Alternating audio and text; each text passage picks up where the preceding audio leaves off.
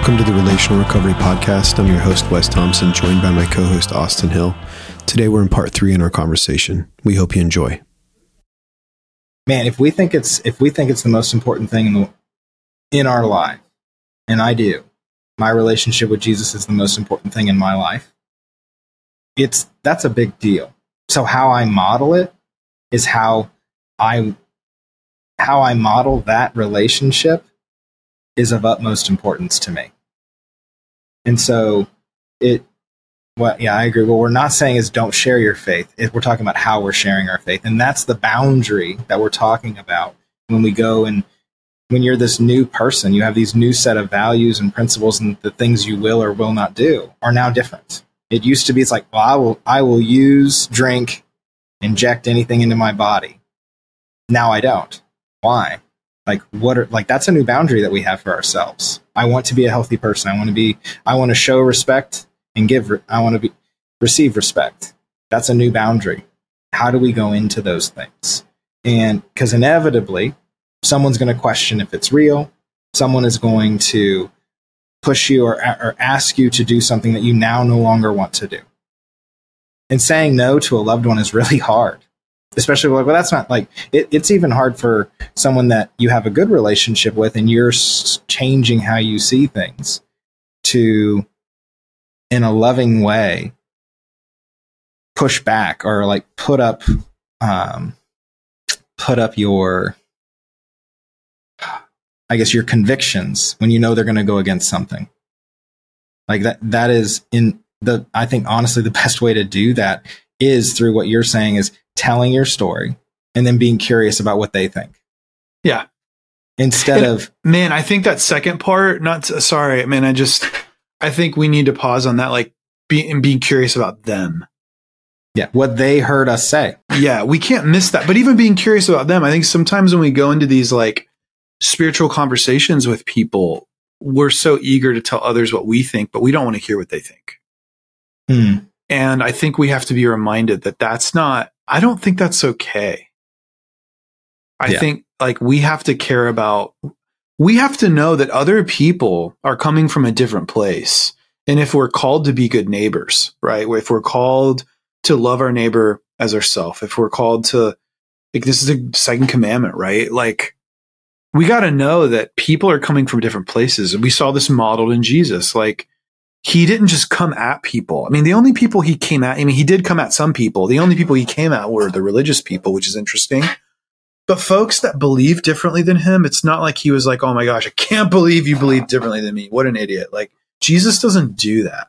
Yeah. And also, I've been noticing this because I'm trying to read the Gospels continuously, just kind of like in a circle. And I've noticed, I don't know, I haven't counted, but there seems to be a lot more of Jesus's miracles are connected to interruptions where somebody is coming to him.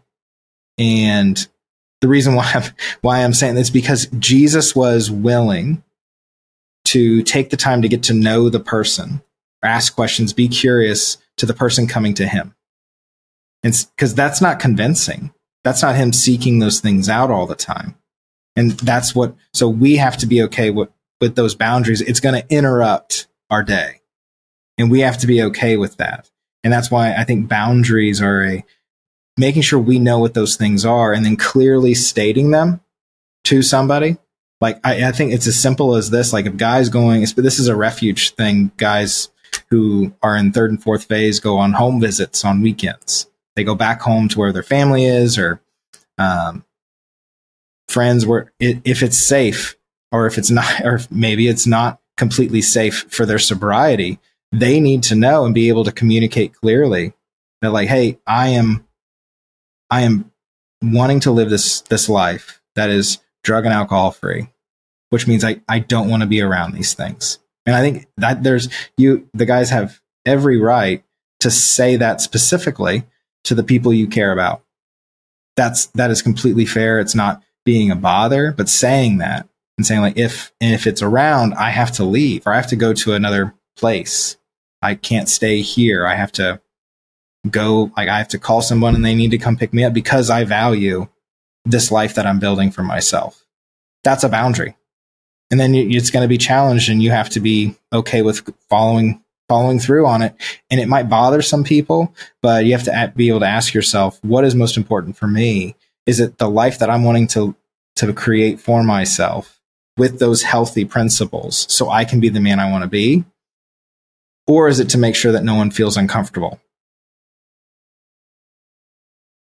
People are going to be uncomfortable. Like when people break a boundary, they're making you uncomfortable. So it's not about trying to not make someone uncomfortable. It's about which of these principles do you want to respond to? Which ones do you want to stay consistent in? Man, that's so good. There's so many nuances we could pick apart here, but like if the goal is to be right, like Christ-centered and self-controlling, it's so interesting how we start to feel better. And so quickly we want to go tell everybody else what they should and shouldn't be doing, and they should and shouldn't be thinking.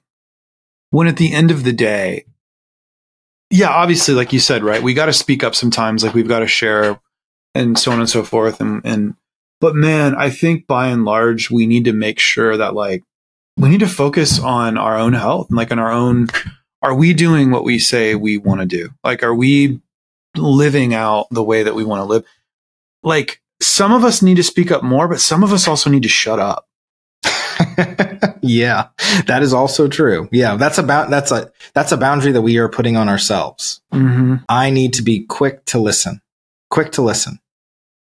That's a boundary I'm putting on myself. So yeah, you're right. It's not, yeah. Mm-hmm. So, but we need to be self-aware enough to know what those boundaries should be. Mm-hmm. Yeah. I mean, if you don't care what somebody thinks and you're sharing what you think, like you probably just need to shut up. Thanks for listening to this episode of the Relational Recovery Podcast. We'll be back tomorrow with part 4 in our conversation. We'll see you then.